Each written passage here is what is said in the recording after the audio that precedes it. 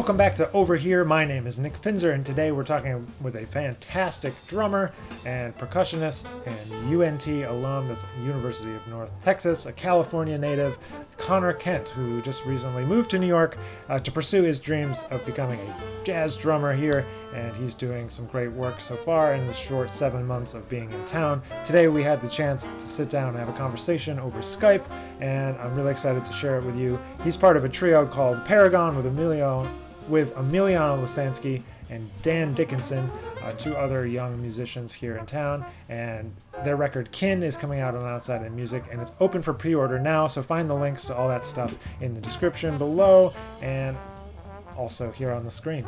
So without further ado, I'm going to jump right into this conversation because it was pretty interesting and I think you guys are really going to enjoy it. All right, today on the show we have a great drummer, Connor Kent, and his group Paragon has an album coming out in a couple of months. And so thanks for being here today, Connor. We are looking forward to not only the record, but talking with you today. So why don't you give people a little bit of background about who you are, where you're from, and how you got into playing drums? Yeah, so my name's Connor Kent. I grew up in Southern California, in Orange County, just below LA. I was there until I was 18, and then I moved to Denton, Texas, where I attended the University of North Texas. Did my undergrad there, graduated in 4 years, and then I stayed in the Dallas area for another couple years, saving up money to move to New York. So that's where I am now. I've been here since the middle of July. I started playing drums because my dad plays drums, not as a professional musician, but as a hobbyist. So I kind of was always, it's like the classic, like playing on pots and pans, and there's pictures of me sitting on my dad's lap playing drums. So it's that kind of, almost cliche story, but that's how it started for me. So was your dad or mom or anyone in your family musical, or was that something that you kind of found on your own?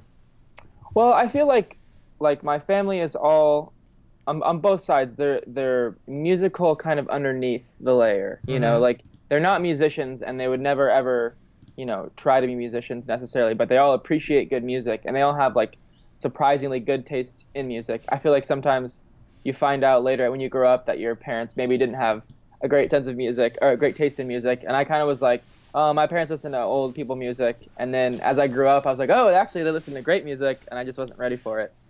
So none of them are musicians, but they all have great musical taste at least.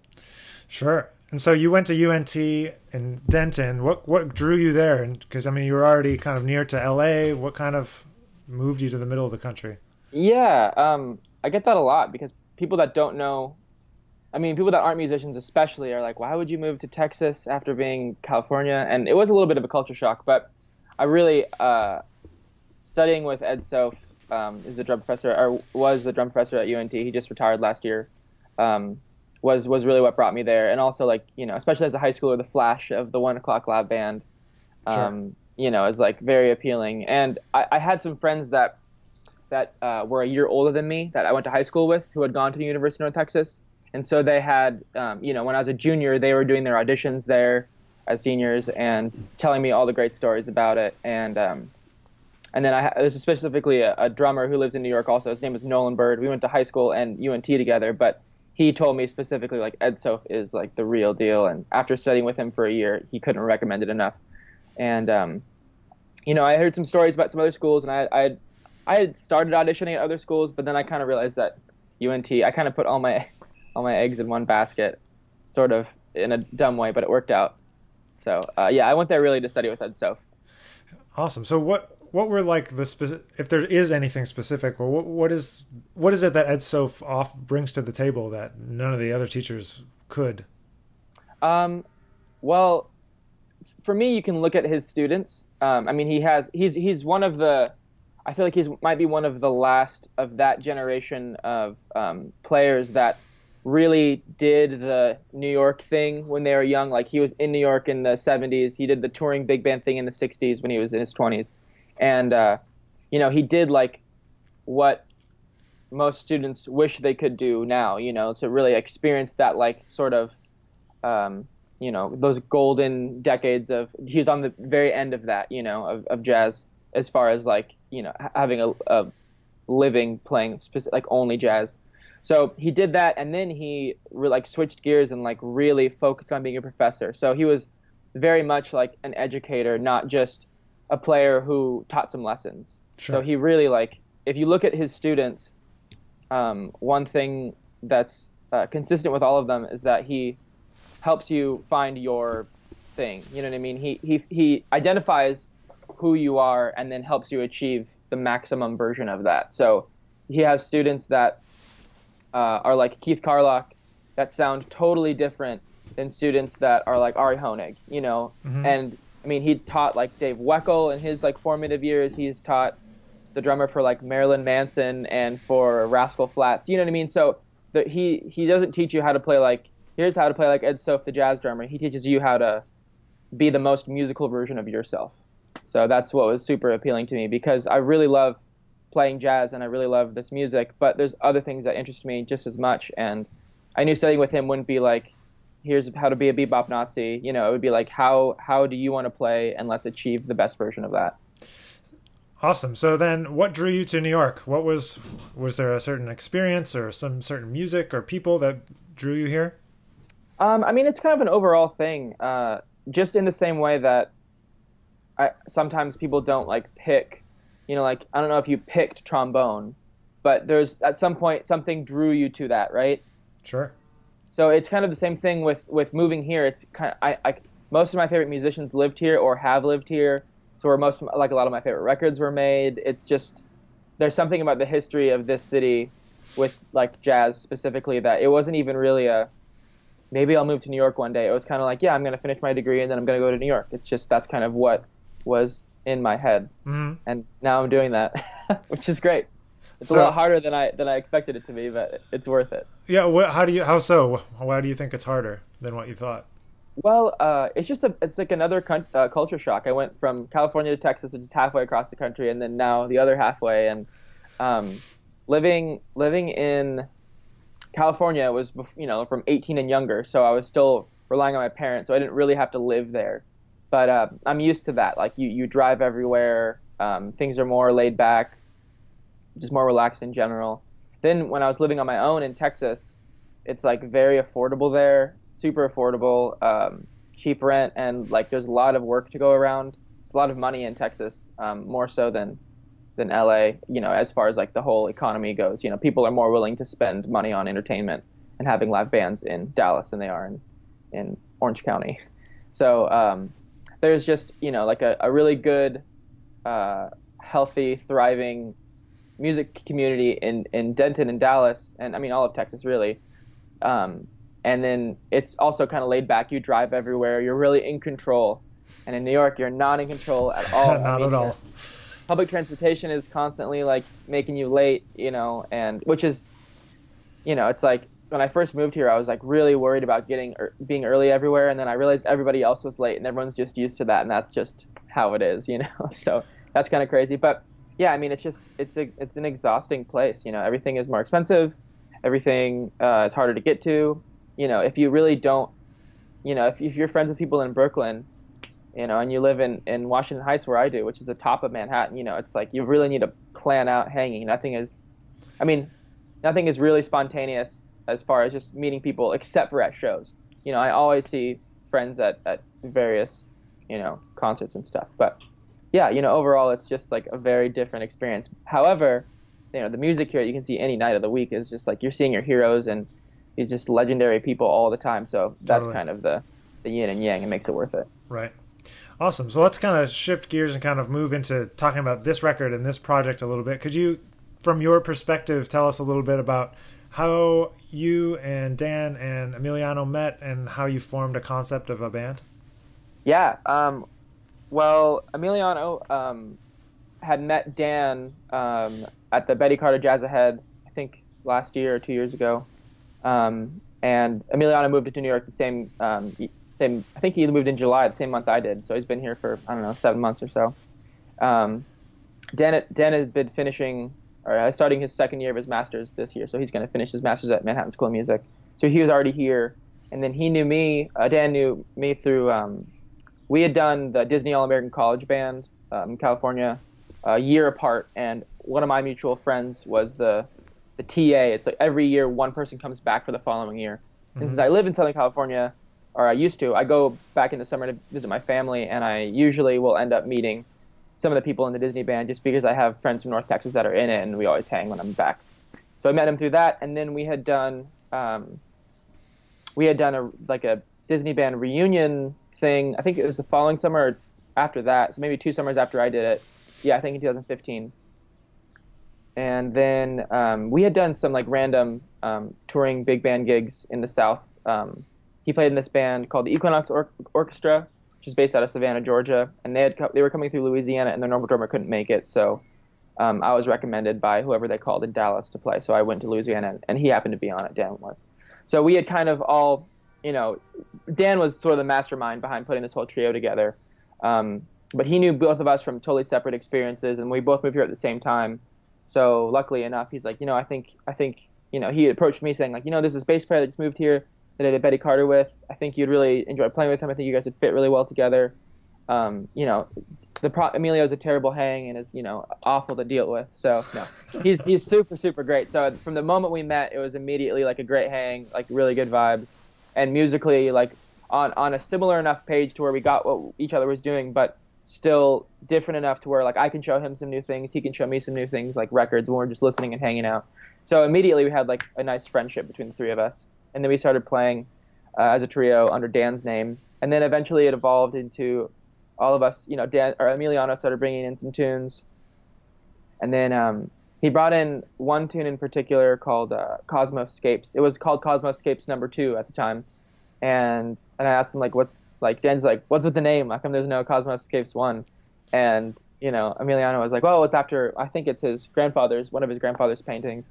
So he said that eventually he wants to do, to write music to this whole series. And I was like, oh, that'd be a great idea for a recording project. We should record like a little EP. And at the time I had been recording our rehearsals in my apartment here, just with, I have like a handful of mics and an audio interface. So we were just recording like sort of demos just to like listen back to, our tunes and stuff, and maybe use them for booking at some point. And for me, just to practice recording. And Sure. So I was thinking like, hey, we should just, like crank out these tunes and like we'll record it in my apartment and just put like a little, dinky EP out there, like a little amateur EP. And he's like, oh, it's funny you say that we should record. I just got an email from my friend Nick Finzer. And so that's kind of when this whole project started. Sure, yeah. So what is there any bands or musicians that you guys kind of look up to as a group? Or not, maybe look up to is the wrong word, maybe draw influence from in terms of like orchestrating trio music with no chords? Yeah, and I think something that's interesting about that is that I think we all draw from like we all have like a shared background of music that we've all listened to and all enjoy, but we all have like some varied interests also. So, Dan is coming from, I'm not going to speak for him, but in my experience, he's coming from like a much more, more of a composer's viewpoint a lot of times versus just a saxophonist or a jazz saxophonist. He's like really well versed in his doubles. He knows classical music. He knows hymns. He knows musical theater. Like he's just a very adept musician and composer. So I think his approach is much more, it's coming from like a different place than Emiliano and I, in like I don't know, just like a more, I don't know what I'm trying to say, but he's just got, like he's got that background more than Emiliano and I do, so it affects his writing. Sure. Emiliano is also a great writer, but I don't think he's coming at it from such like maybe like an orchestrated point of view. I feel like his stuff is more like contrapuntal, and that's kind of what I was going for also, is a little bit, because when you only have 2 mostly single note voices, Emiliano can play 2 or 3 note, chords occasionally, but can't do a whole song like that. Sure. So his stuff is, I don't know, it's interesting, but it's like very distinct, is I guess what the point I'm trying to make, is that they're both very distinct, but it all fits together. I think my influence is just trying to get something good down, because I'm still relatively new to writing to a group like this with no chords. So everything is much more exposed and much more contrapuntal when you're just working with 2 melodic voices, basically. So yeah, I kind of came from more of a. We already had like a lot of modern music, a lot of modern, like more modern jazz, straight eighth feels, more static harmony, stuff like that. So I kind of wanted to do something with some changes, just because, Emiliano and Dan sound really good on that, as well as doing a more modern thing. So, but yeah, I mean, groups we draw influence from. I know that before we recorded, I was checking out a lot of Fly Trio, Mark Turner, a lot of the stuff with um, I'm blanking on his name. With it's the shoot, Kenny Garrett. Kenny Garrett. He has a couple sax trio records. Yep. And then some other stuff like with Abshai Cohen, like just trumpet trio records, just cordless stuff in general. And then also I love the Bad Plus. So Sure. sometimes, I mean, obviously it's a piano of either Ethan Iverson or Orrin Evans, but just like that kind of modern approach of, or like they're playing jazz spirited music that isn't traditional jazz. It's like coming from a lot of influences that I kind of identify with as well. Sure. Yeah, that's great, man. So how about, could you tell us a little bit about, if somebody doesn't know who you guys are, like why should they check out your record? They should check us out because first of all, we're going to be released on Outside In Music, which has a reputation for putting out great music. But because we're three young, hungry musicians that are doing it, there's no better thing to support than people that are going for what they want. I mean, yeah, I think it's really interesting music. I think this record in particular is a really great mix of a lot of different stuff. It's not just a straight ahead record. It's not just a spacey avant-garde thing, but it's got little bits of everything, and you can hear. I feel like you can hear, when you listen to this record, I think you can hear three hungry young musicians that are just going for it. And I think that's like important to listen to. It's not, like when you listen to like a lot of our favorite records have, Herbie when he's 20 years old on it, or Tony when he's 18 years old on it. There's something about that I think is special, even if it's not polished, even if there's certainly like some imperfections in the record that I think make it very human. And, I think that's really important to listen to, more so than something that's extremely polished, just for different reasons. But yeah, I think it's going to be a great record, but just more importantly, this trio, it's like, I think our personalities come out in a cool, like we're all cool people, normal people that I think anybody would want to be friends with, like, sure. It's just like I think it's you should check it out, check us out, because we're putting out good music, and just trying to do our thing.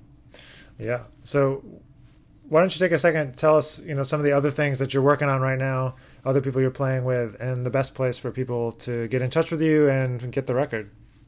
Okay. Yeah, I play with a guitarist in New York. He's based in Brooklyn. His name is Horace Bray. I play with him on his more like instrumental jazz fusion-y kind of stuff, and also more recently his singer-songwriter project. We just did a thing at Rockwood a couple weeks ago. I'm not sure when the next one's going to be. But playing with him, you can find him at horaceBray.music on Instagram. I play occasionally with Grace Kelly, great saxophonist. She's based out of Queens, but New York.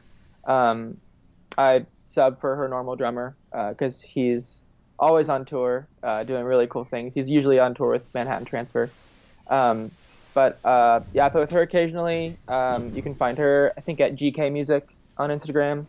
And then working with Paragon, which is, Dan and Emiliano, and a bunch of other kind of random little things, as is like common in New York. It's just, you're constantly doing new things with new people, which is great. I also still have a handful of projects in Texas that I'm a part of. Cool. One record that's coming out soon, I think in the next couple months. And they'll be doing a tour, actually, with their new drummer in Texas, up through New York, I think in May. But it's a group called For Now. That's this singer, vocalist, composer, Isabel Crespo. She writes really, really interesting music. It's got horns and strings and all kinds of cool stuff on that album. Nice. I think that's at 4Now Band or 4Now Music on Instagram, and just all kinds of random stuff. But you can catch me. You can find me at Connor Kent on Instagram, or find me on Facebook, Connor Kent, Connor, not ER. And I hope to meet you soon. Awesome. Well, the record is available for pre-order through May, and so we're excited to get that out pretty soon. And so thanks, Connor, for being here and chatting a little bit today, taking some time to share your life story. Oh, yeah. Thanks for having me, Nick. Appreciate it. Of course. All right, man. Well, we will talk to you soon, and thanks again. So that's Connor Kent, a great drummer and great guy, a member of Paragon. Their album Kin will be out in just a few weeks. It's in pre-order now, so make sure you go and check those things out. Check out his Instagram and all the people that he mentioned at the end of the interview. Lots of cool musicians that he is playing with. And please, if you haven't already, check out the pre-order and help these guys, realize their dreams of putting out their first album. And it'll be the first of many, many, many to come for all of them, I am sure. So I'm very thankful that they were able to come to Outside In Music and make their first record. It's an honor to be able to help them out and get their music out into the world. So as always, thanks for being here. If you haven't subscribed yet, please do, because there's new interviews, new live concerts up here on the YouTube channel, on the podcast channel, everywhere. Tell a friend about Outside In Music. Anyone that you know that loves jazz and creative music making, we're trying to get the word out. Lots of cool things are coming down the pike, so you want to be around and know when those things are happening. So subscribe and tell a friend. Thank you guys so much for being here. We're really glad you could take some time to listen and or watch. And we'll be back again soon with another interview.